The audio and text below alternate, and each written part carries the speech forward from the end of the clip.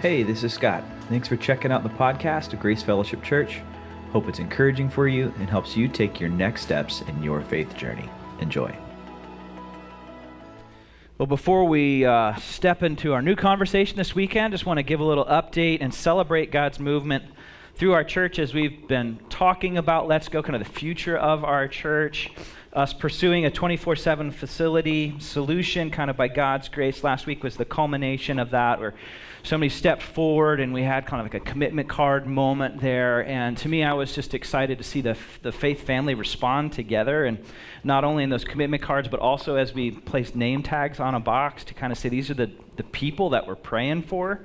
It's not just about dollar figures, that this is about making Jesus famous, about impacting people with the gospel. And so as that happened, 23 families stepped together and made commitments around $200,000, which is just a tremendous start to this campaign as a church body, and we're just stoked by that. We give God all the glory for that. Really, really huge. Really, really huge. Such a generous response from those who call this place home. And this is just the beginning of that campaign that runs 3 years, above and beyond normal giving. And our goal, we said from the beginning, was less about a dollar amount and more about everyone that calls this home would participate with this. So if you were gone last week, there's still opportunities to participate. We have those commitment cards at the back, and there's really a level of kind of ability to interact with that no matter where you're at.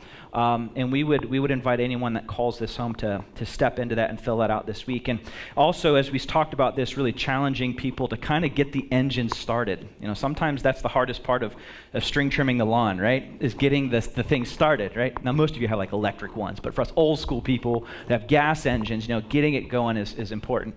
And so we would encourage folks that this week would be a time when they'd step into that first gift for that. For all of that, man, the walls have begun coming down. Our praises are going to rise up, and we just give God glory for that. This week, kind of as you can tell, we're starting a new conversation here, a series called Finding Your Sweet Spot. And it's this reality that in a world of extremes, that there's a place where we can find great joy, sustaining, nourishing, enjoyable fulfillment in our lives, in our activities, in our relationships, really in our presence, when we live in kind of a sweet spot. Now, tennis players know this, that there's a lot of different ways, you know, you could hit the ball. Like I could hit the ball on the side of the racket, you know, I could try to do that kind of thing. I could even turn it around and like hit it with the handle. But really, there's a sweet spot on this racket. And tennis players know this, and if they hit it at just the right spot on the nylon strings here, the ball flies straight, it flies true, it doesn't ring excessively in the hand, it has a lot of precision, it flies straight, it has fast, like it's just hard to fight back on one of those true hitting spots here on the rack. You know, the same thing is true also in the world of baseball. Players will talk about, you know, this fastball came down the lane and it just hit the sweet spot on the bat. Or vocalists will say there's a song, you know, the song was in my sweet spot. It wasn't too low, it wasn't too high, it sounded good for my voice. It was so much more enjoyable because it was in their sweet spot. Or career counselors, this is what they'll say. They'll say there's a sweet spot in your career where your gifting, kind of the Venn diagram of your gifting and your passions interacts with the needs of the marketplace. So you enjoy what you get to do, you're good at it, and it makes you money. That's all a sweet spot. Likewise, there's a way that God wants us to live, a way where we're living with purpose and not futility. It would be a futile thing to play tennis, hitting it with a handle, right? That's not going to be a fun game to play. Where your senses gain clarity and not chaos, where things resonate. And as you're navigating through life, you know, you haven't completely maxed out your schedule and you're just running ragged, but you're also not completely isolating and staying away from everyone. You're investing in meaningful relationships, but you're not completely excluding yourself. Where you don't have this unbelievable fortune where you're just amassing and gathering, but you're also not living in an ash heap in the corner of town. You find the sweet spot and a sense of belonging because you know that God loves you for who you are and not just what you do. And this series comes from a little-known prayer from a little-known author and a little-known chapter in the book of Proverbs. And this week and next week, it's just 2 weeks in this series. I just want to offer this up as something that's worth reading and kind of internalizing. I think you're going to find that it's actually a really helpful prayer, and it's true for everyone. There are times where we will say, hey, what we're talking about right now is really just for those people who are making a faith profession in Jesus. So like you get a pass. Like this isn't one of those pass moments. This is one of those things that are true for everyone, whether you're young or you're old or you've been following Jesus for 20 years or you're not even sure about the whole thing. This is because this is a piece of wisdom literature. The book of Proverbs is a piece of wisdom literature. And you read wisdom literature different than you would read, say, the Gospels or the book of Numbers. Wisdom literature is basically people who have gone through life and they've made some observations about things that are kind of universally true. Observations about things that are wise. Now, when we talk about wisdom, that's really about having skill for living. Someone that's wise is skilled in how they live that out. Now, we know that in the book of Proverbs, chapters 1 through 29 is written by Solomon. Solomon, the son of David, super wise Solomon. He said, God said, you can have anything you want. And Solomon said, I want wisdom. And so kings and queens would come to him because he had understood the world and just knew how things came together. We know that's true of 1 to 29. And then chapter 31 talks about a woman or a wife of noble character. So if you go to a women's conference, many times they'll be focused on Proverbs 31. Many women do noble things, but you surpass them all, my dear. Right? That's what Proverbs 31 is. But right between those two things is chapter 30. Chapter 30. And it's written by a guy named Agur. How's that for a name? Next time you're looking for a name for your baby, pick the name Agur, all right? This weekend, what I want to do is I just want to set up the passage kind of broadly, and then we're going to kind of throw the kickstand down and just think about one phrase that he says in his prayer. And what's interesting is in the book of Proverbs, this is the only prayer in the entire book from this guy who had skill for living, that he offers it up to us. And I think there's something that we're going to gain from it. But a couple questions as we enter into Proverbs chapter 30. And first is, who is Agur? He doesn't show up anywhere else in Scripture. This is the only spot that we see him. But here's what we know as we read this whole chapter. He's a guy that's smart. He's funny. He's really perceptive. He's one of those guys that's just like streetwise in a good kind of way. He's been around. He knows how stuff works and functions. We don't know much about him other than he's the son of Jacob, because it says in the first verse of this whole situation, he's talking to his friend Ithiel, and some scholars even think that he's from like maybe North Arabia. But another question that we might have as we think about this is, why is he even writing? And if you have a Bible, you can grab one of these orange Bibles there. I think it's page 453. We're going to check out the main passage in just a second, but this is how he starts the whole salvo. He says this. He says, I am weary, but I will prevail. Okay, I want you to say that back with me. Say the first phrase. I am weary, but I will prevail. Okay, let's do that again. You ready? I am weary, but I will prevail. And some of you came this weekend and you need that one phrase because your schedules and your life just makes you feel weary. I am weary, but I will prevail. That's how he starts the whole thing. Evidently, whatever he's going through, he's feeling kind of that weight of life. And I know so many of us feel that as well. But have you ever stopped and just prayed that to God? God, I'm weary. I am weary, God. But then he kind of centers his heart and his soul. I'm weary, but I will prevail. Have you ever prayed that to him? Have you ever been running ragged? Have you been chasing down all sorts of things and running between like dance practice and kids' soccer schedule, and I have this doctor's appointment, and then I'm sitting in traffic for all hours of the day, and then I've got to go to these medical appointments, and I'm paying all these bills? That's a form of weariness that sometimes that we can experience, but it's just schedule deep. But there's like a deeper weariness of the soul that sometimes weighs down on us. And I think that's actually what's happening here with Agur, that there's something going on a bit deeper than just the status of his schedule.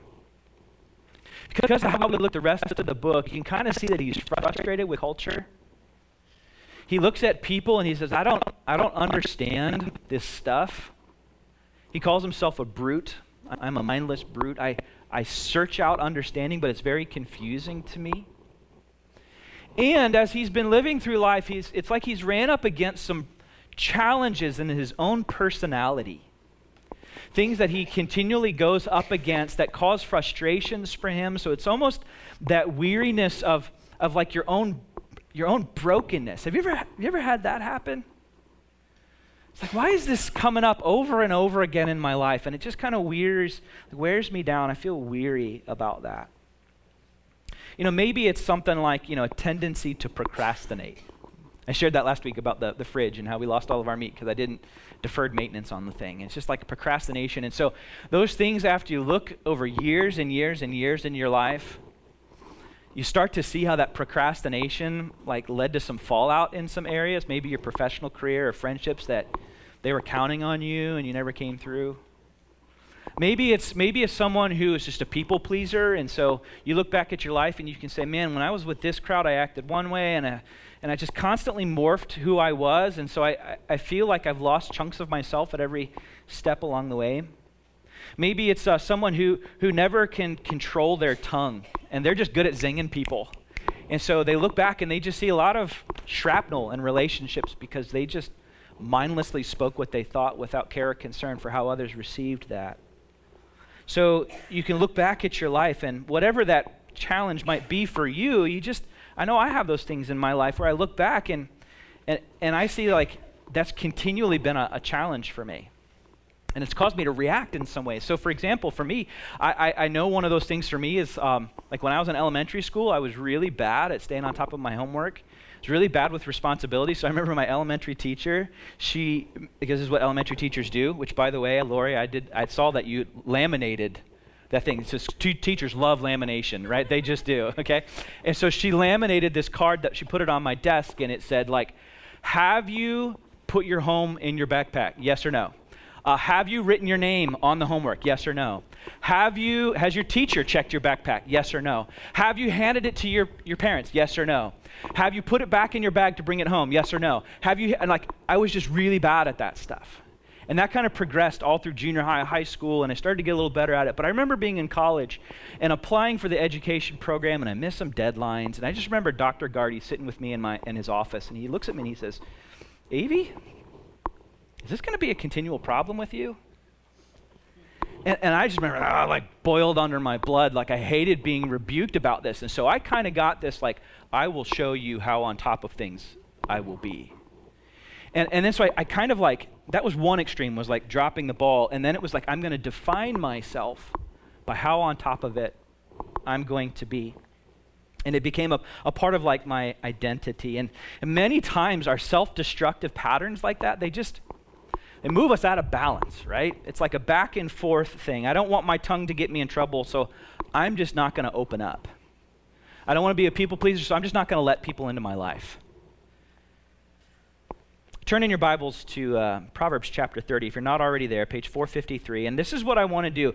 We're going to focus on verses 7 through 9. This is the prayer that we're looking at. And I want to have everyone stand together. Stand with me. We're going to read it out loud. Let's read this out loud, verses 7 through 9, starting on two things. Let's read it together. 2 things I ask of you, Lord, do not refuse me before I die. Keep falsehood and lies far from me. Give me neither poverty nor riches, but give me only my daily bread. Otherwise, I may have too much and disown you and say, who is the Lord? Or I may become poor and steal and so dishonor the name of my God. All right, stay standing. That was kind of the intro setup for the passage. We're going to pray, and then we're going to put the kickstand down on the first part of that, okay? God, thank you for your word. We ask that you soften our hearts before you here this weekend.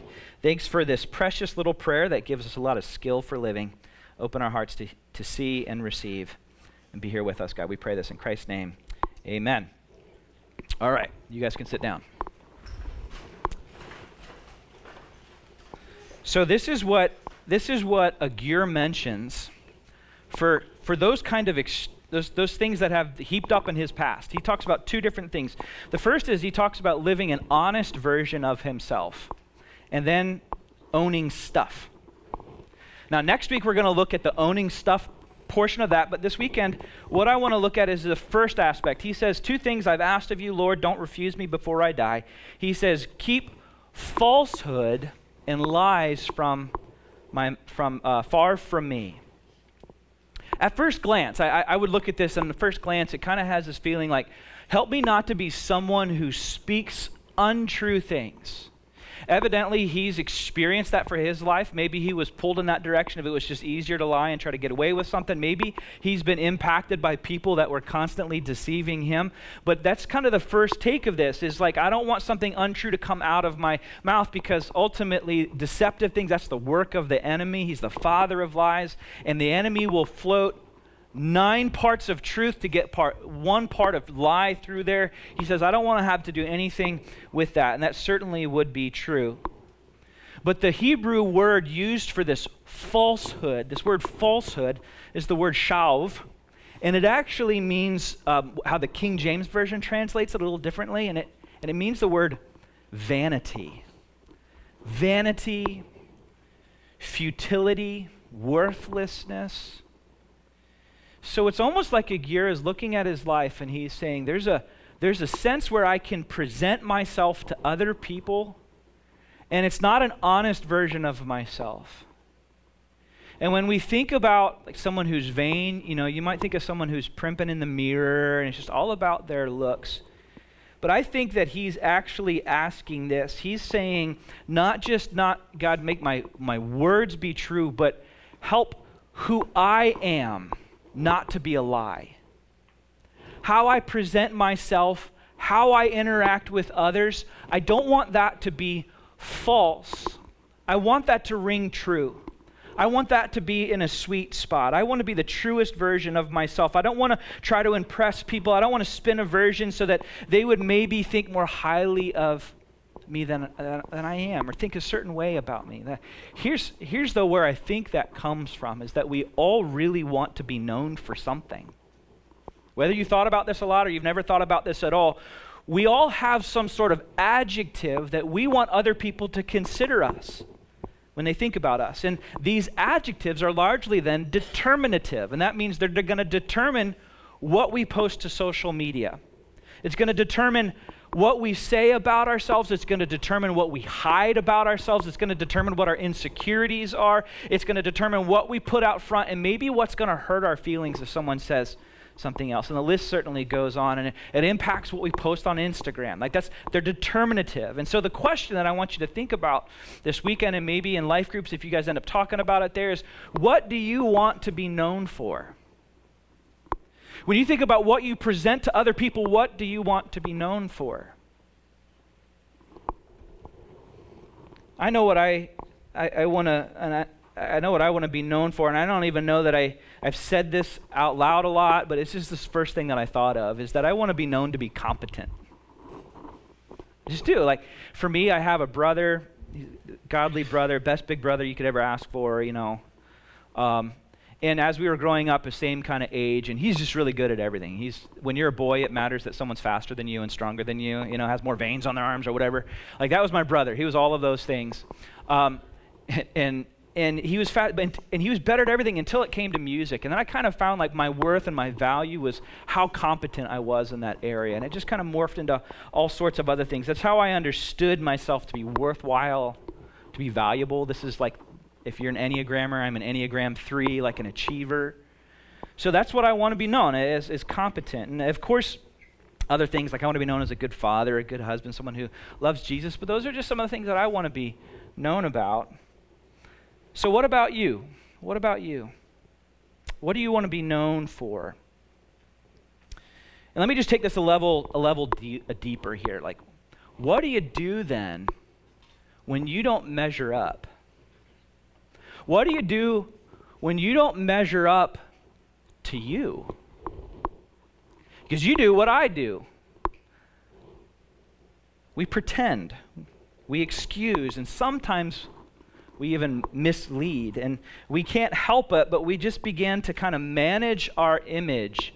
And the problem with that is when we manage our image, it makes us imaginary.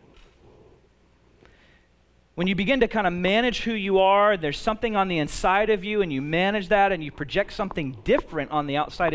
It's false. You pretend. You become without meaning. You become an imaginary person. And try as hard as you might, it's impossible then, listen, to have genuine relationships. It's impossible to have genuine intimacy in marriage and other important relationships because you're not genuine. And you can't have genuine relationships if you can't be yourself. And so there's this giant gap between where you're at on the inside and what you project on the outside and how other people think about me. And it's as if Agur had been experiencing that, and it had kind of piled together, and he would manage his image with other people. He would use so that they would use certain adjectives about him. And the reality is, when you live a life like that, it leaves you weary, because you're not just carrying on one version of yourself, like you're carrying 2 or 3 versions of yourself. And that's a weight that we were never designed to bear.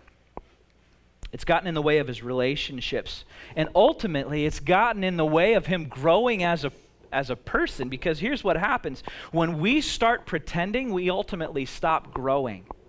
We get older, but we don't get wiser. We might get older, but we don't get better. We might get older, but, and I like this word. It's a good word. We don't get finer. Have you ever known someone and you're going to describe them, you'd say, man, that person, he's just a fine guy. That girl, she's just a fine girl. She's gotten better. He's gotten better with age. And so you actually just get stuck. Now, I know all about this because, listen, us pastors are some of the worst people at this. We really, really are. I'll speak on behalf of kind of all pastors because I am one, right? We're the worst when it comes to this. And the reason that we're the worst is because if you understand this, if you're an older brother, if you're a parent, you got a younger brother, a younger sister, and you kind of want to have the moral high road when it comes to those relationships, you want them to think the best of you, so you're always on because you don't want someone to lose respect for you. Now listen, when you do what I do, like everybody's your kid. You're always on. You want to be so careful. And so it's a big deal for people like me who just kind of fall into this rut to some extent. But listen, to the degree that in my lifestyle, this degree in my marriage, even my faith, where I veer and I present something other than what it really is, there's this gap, and that's the area that I start to pretend. And to make matters worse, if we're honest, you would probably prefer that I pretend. You'd probably want me to be who you want me to be. In other words, you wouldn't want me to say, hey guys, we're going to start a brand new series on self-control, and before we start, I just want to say thank you to the elders who came and picked me up from the local sports bar because I had one too many, but hey, let's talk about self-control. Right? That's too much information. You don't want to know that. You want to think something about me. You want me to have that illusion. There can be this pressure. Imagine I were to get up and I were to say, hey, we're going to start a new series on making the most of marriage. Meanwhile, Jennifer's been like, hey, you get one more chance, buddy, or I'm kicking you out of the place. You want me to be a certain version of that because you don't want to hear this. And that's just the pressure that we all live in to some extent. And the most of us, we have this gap between who we are and who we want others to understand us. Now listen, I'm going to talk about y'all for a moment, because where's the space that we feel maybe the highest draw to do that? It's probably in church, right? Because in church, this is the space. I mean, look at y'all on your best behavior. I don't see anybody falling asleep. You're all sitting up tall and you're paying attention and you held hands on the way in and you're dressed good and you're looking good. You're up to your best. And you may have even screamed your lungs out in the minivan on the way here and threatened to take away Christmas from your kids. And so they're not even going to talk the rest of the morning and then till you get home back in the car again.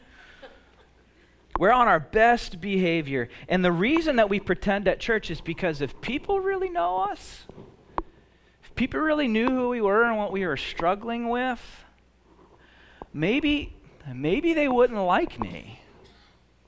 And this is kind of maybe the jump off point here from what we're talking about for the next few minutes, is that if people don't really know what you're really like, then they really don't like you. If they don't know what you really like, then they don't really like you. They just like the image of you. They just like the social media version of you. They just like those adjectives that you've convinced them are true, and they don't really know you because they don't really like you. And it's possible that someone's here, and this is a horrible thing to say, but maybe nobody really likes you because nobody really knows you. And some of us, we're tempted and we experience this pressure and we just become a pretendaholic throughout all of this. And until we embrace who we really, really are, until we can live a genuine, authentic version of ourselves, then we're not going to be in a sweet spot for our life. Here's what the prayer of Agur calls on us. It calls on us to grow deeper in our understanding of the power and the love of God, and how vital and crucial a faith community ultimately is. It's fascinating what Agur says just a few verses prior to this, and in verse 4. So open your Bible and just kind of follow through. He has a lot to say. We're just zoning in on a couple words here, but check this out. This is what he says. He says, I am weary, I'm a brute, I struggle to even understand, but do you even know who God is? He says, who has gone up to heaven and come down? Whose hands have gathered up the wind? Who has wrapped up the waters in a cloak? Who has established all the ends of the earth? What is his name? Now this is fascinating. Listen, he says, what is the name of his son? That's interesting. Surely you know. It's fascinating. Scholars say that Agur is one of 3 Old Testament prophets that doesn't just identify the Messiah, but identifies that God has a son. He would say, listen, if you're going to live life in the sweet spot, he starts out his whole thing. I'm weary, I don't understand it, but if you're going to live in the sweet spot, you have to know the power and the heart and the mind of God in your life.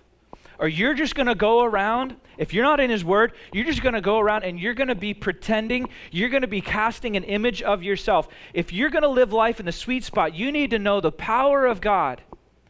Because you've not gone to those places where God has, which means, there's places in your heart and your mind and who you are, and God is aware of every single one of those spots. He's aware of all of those insecurities. He's aware of all of those internal dialogues and those internal prejudices and biases and lusts.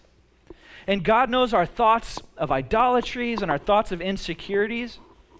And he looks at every single one of you in the ugliest version that possibly exists. And he says, I know that part of you. Because I'm the one that's gathered up the waters into the ocean. I'm the one that knows where the storehouses of snow are kept. And I know those parts of you, and you couldn't hide from me even if you want. You have to know the power of God, but you also have to know the heart and the mind of God. The heart and the mind of God says, I see that, and I still love you. I see those ugly, gross parts of you that you don't want anyone else to know. And the way you talked to her, or the way you looked at him, I see all of that. And I still love you. And the doctrine of God's grace, listen, the doctrine of God's grace does not come from how you perform or what you present. It comes from one thing and one thing alone, and it's not your temperament, your personality. It's God's temperament and God's personality, and that never changes. It's steadfast. He is the firm foundation. And if we're going to live life in the sweet spot, we have to know that God sees you and that he loves you, and it's only because of his goodness. It's not from your best efforts. It's not from being competent. It's not from being smart. It's not from being discernful. It's not from being helpful. It's not from being a peacemaker. It's not from having a sense of adventure. It's not from being a great leader. It's not from being artistic and expression. It's not from any of those things. Our value comes because he says we are worth it. In fact, it comes in spite of those best efforts. That's what the gospel speaks to us. And in fact, Paul says that that's true so that nobody can boast. So that no one can stand and say, God, look at how good I am. Do you see how critical that is to living life authentically, kind of in this sweet spot? Do you see that?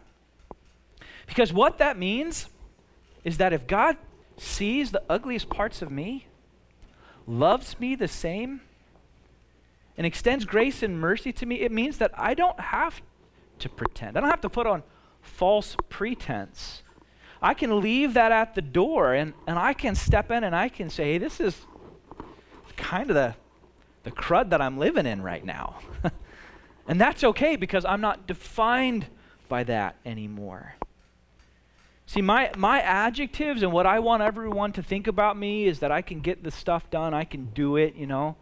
My adjectives and my words are D-O, what I do, but in Christ, the adjective that God would look at me, he would say, you're D-O-N-E. It's not what you've done, but it's what Christ have done on your behalf. It's been finished, and you don't have to labor for that anymore. Not only does the prayer of Agur invite us to know the power and the love of God, but then it also calls us to enter into authentic and transparent community, because here's what's true. We all want to be known for something. That's what we want. But we need to be known by someone. We might want to be known for something, but we absolutely need to be known by someone.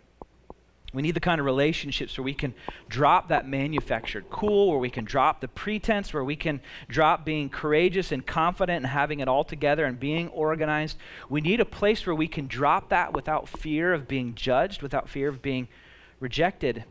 And you know it's true. When you find an environment that's like that, like there's like this attraction to those kinds of people, whether they're healthy or not, because when you experience that kind of environment, here's what you say.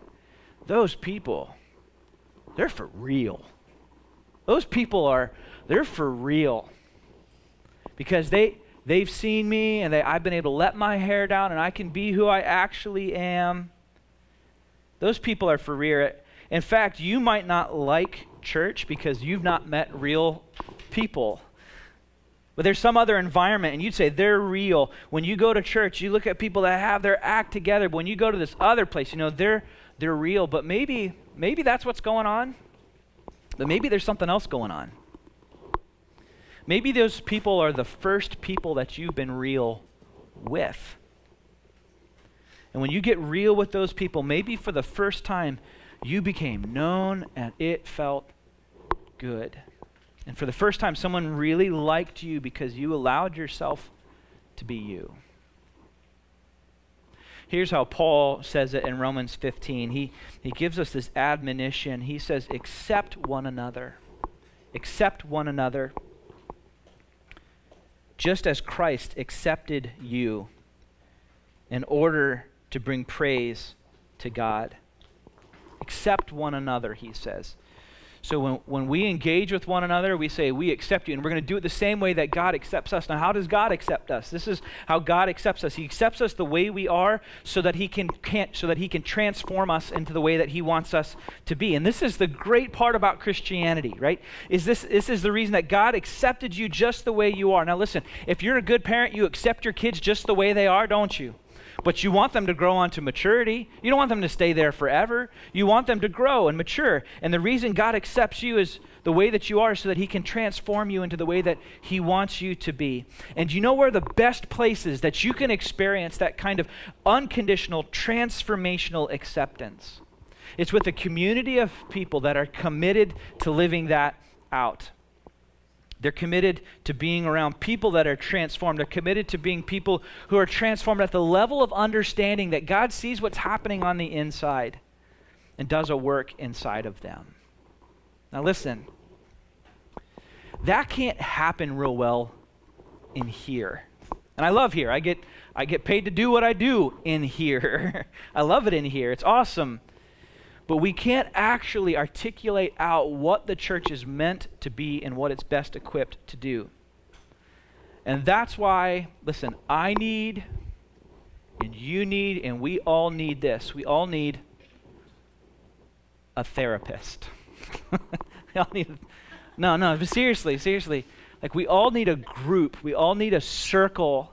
We all need an environment where we can be known and where we can know others, where we can one another each other, where you can be accepted, where you can honestly step in and you can confess your shortcomings, where you confess, like, man, I'm just not winning in this environment, in this category of my life. I need help. And what you're going to experience is someone will say, wow, that's really tough. I'm just getting through that too. I kind of stink at that as well. And then they step in and they say, this is how we can grow, and let's encourage one another. Let's call out the gospel into each other's lives and say, man, I feel you that you're just feeling beat down in that area, but that's not how God defines you, and your identity is something other than that. And we can call each other to that deeper level. And all of a sudden you realize that you're with people that are dealing with the same kinds of things that you deal with. And they don't leave you where you are. Listen, that's why from the beginning we've been like committed, and whatever size this here is, we know that we need to move from rows into circles. We knew that we needed to create opportunities where we can spend time with one another in such a way that we can get to know each other's shortcomings and where we're having successes and where we're having losses, and how we can encourage one another. The reason that we know that we needed to do that when we started this church is because we needed a place that was created for people like me. Because I know that I want to put forth an image of I've got it together, but I need to table with people in a small environment that can look into my life and call the gospel deeper into my life. We needed it. And Chris needed it as well, and Lori needed it, Amanda needed it. When we started this, we said we needed an environment where we can know each other and where we can be known. We wanted to create a place for people like us where we could have acceptance with a view towards improvement. Acceptance with a view towards improvement. That's what church is all about. You want to know why?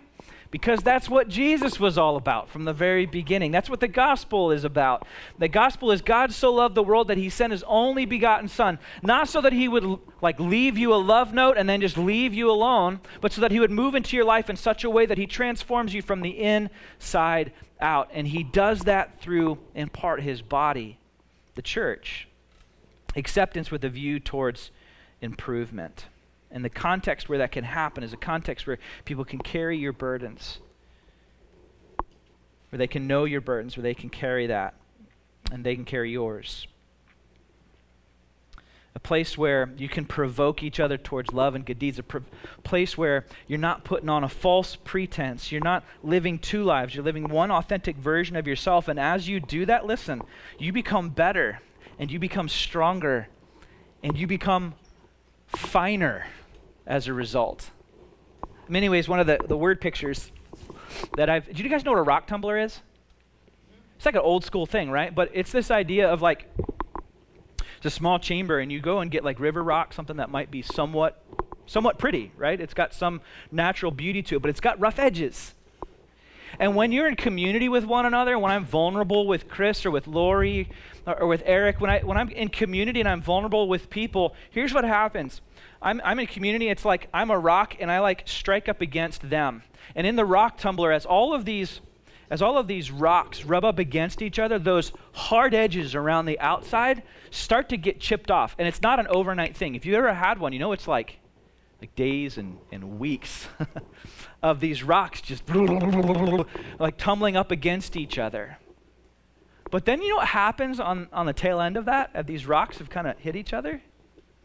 The edges are gone, and you take them out, and you're like, I didn't know this rock was that beautiful. But it took the rock subjecting itself to getting bumped up against. And sometimes it's probably pretty uncomfortable for the rocks. I kind of like that edge right where it was. But at the end of all of that, it comes out and it's so much more beautiful as a result. And listen, it's not just you need to be a part of this for you. It's you need to be a part of this for the person right next to you. So we want to encourage people, man, if you're not a part of an environment like that, get in a life group. Get in a life group. You can talk to me afterwards. You can talk to my wife. We'd love to help you get plugged into an environment like that. Now listen, here's what I know.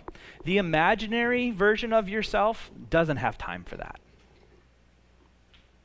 But the real you is dying for that. And your marriage might be dying for that. Your marriage might be dying for a lack of that. You need a real place where you can tell your real story. And listen, everyone looks good on the outside, and you can be walking through the neighborhood holding hands with your spouse, and looks like you're living a wrinkle-free life, but you desperately need an iron. You need to be in an environment where people know and see that. You need to be known for something. You need to be known by someone. And I understand this culture that says protect and project your image. And Jesus says, listen, I want you to come out of hiding. I see all the things that are happening inside you. I love you the same. Here's a community where you can grow and get finer. You know, I rejoice for me. I've been in a lot of church environments where I literally had to put on a certain kind of clothes to be a part of that. I had to buy new running shoes because everyone ran, and at the time I wasn't a runner. I still am not a good runner.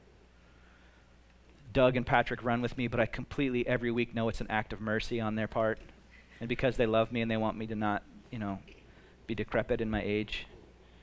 But I would have to put on a version of myself in those environments.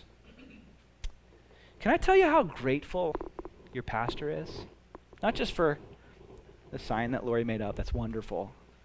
But I am deeply, deeply grateful to be a part of what God is doing and what this community is, because for really the first time in my life, I feel like I don't have to be someone that I'm not. In fact, many of you walked through some troubled waters with me, where I was dealing with stuff in my own life, and it wasn't pretty. And it wasn't me being competent or having it all together. Where I felt like I don't have worth or value because now my adjectives that I want you to say about me, they just don't feel true. Do you know what a gift that is?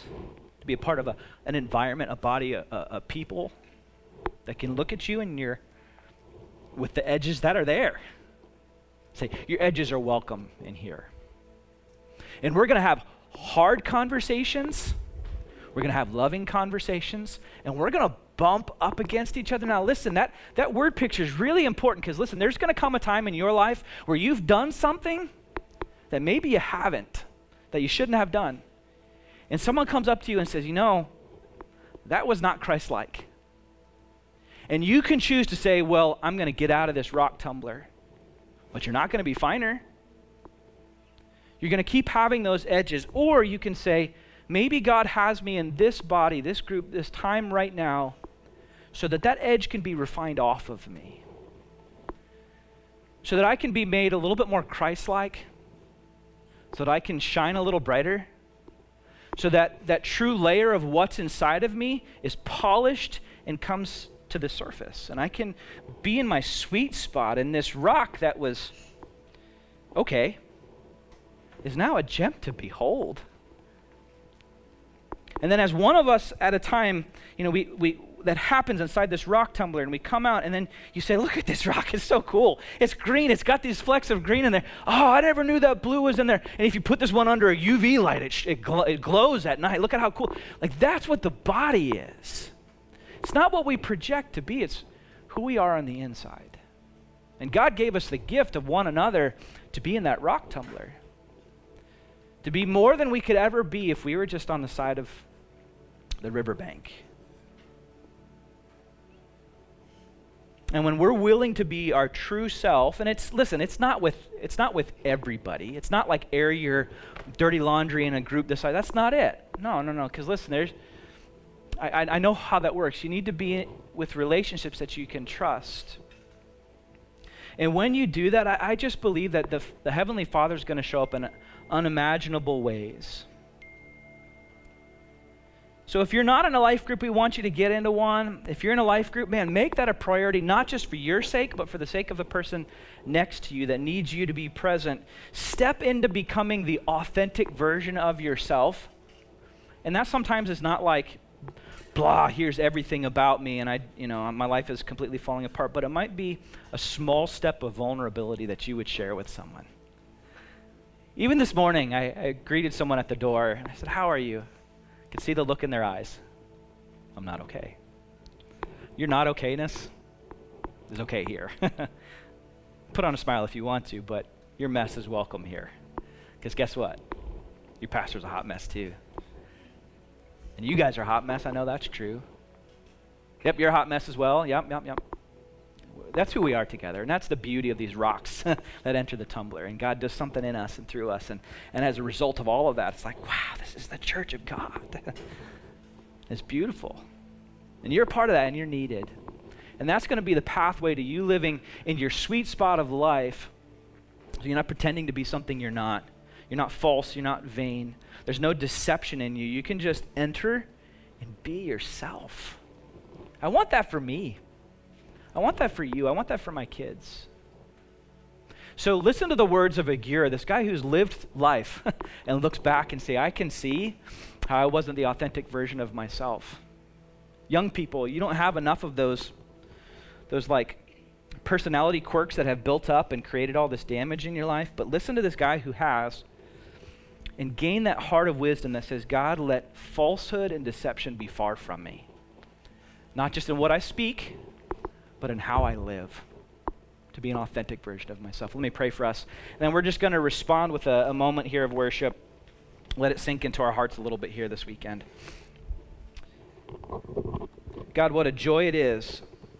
What a joy it is to be known, to be loved, to be seen, not because of what we project, but because of the character of God that says we should accept one another just as in Christ we are accepted, the glory and the praise of God.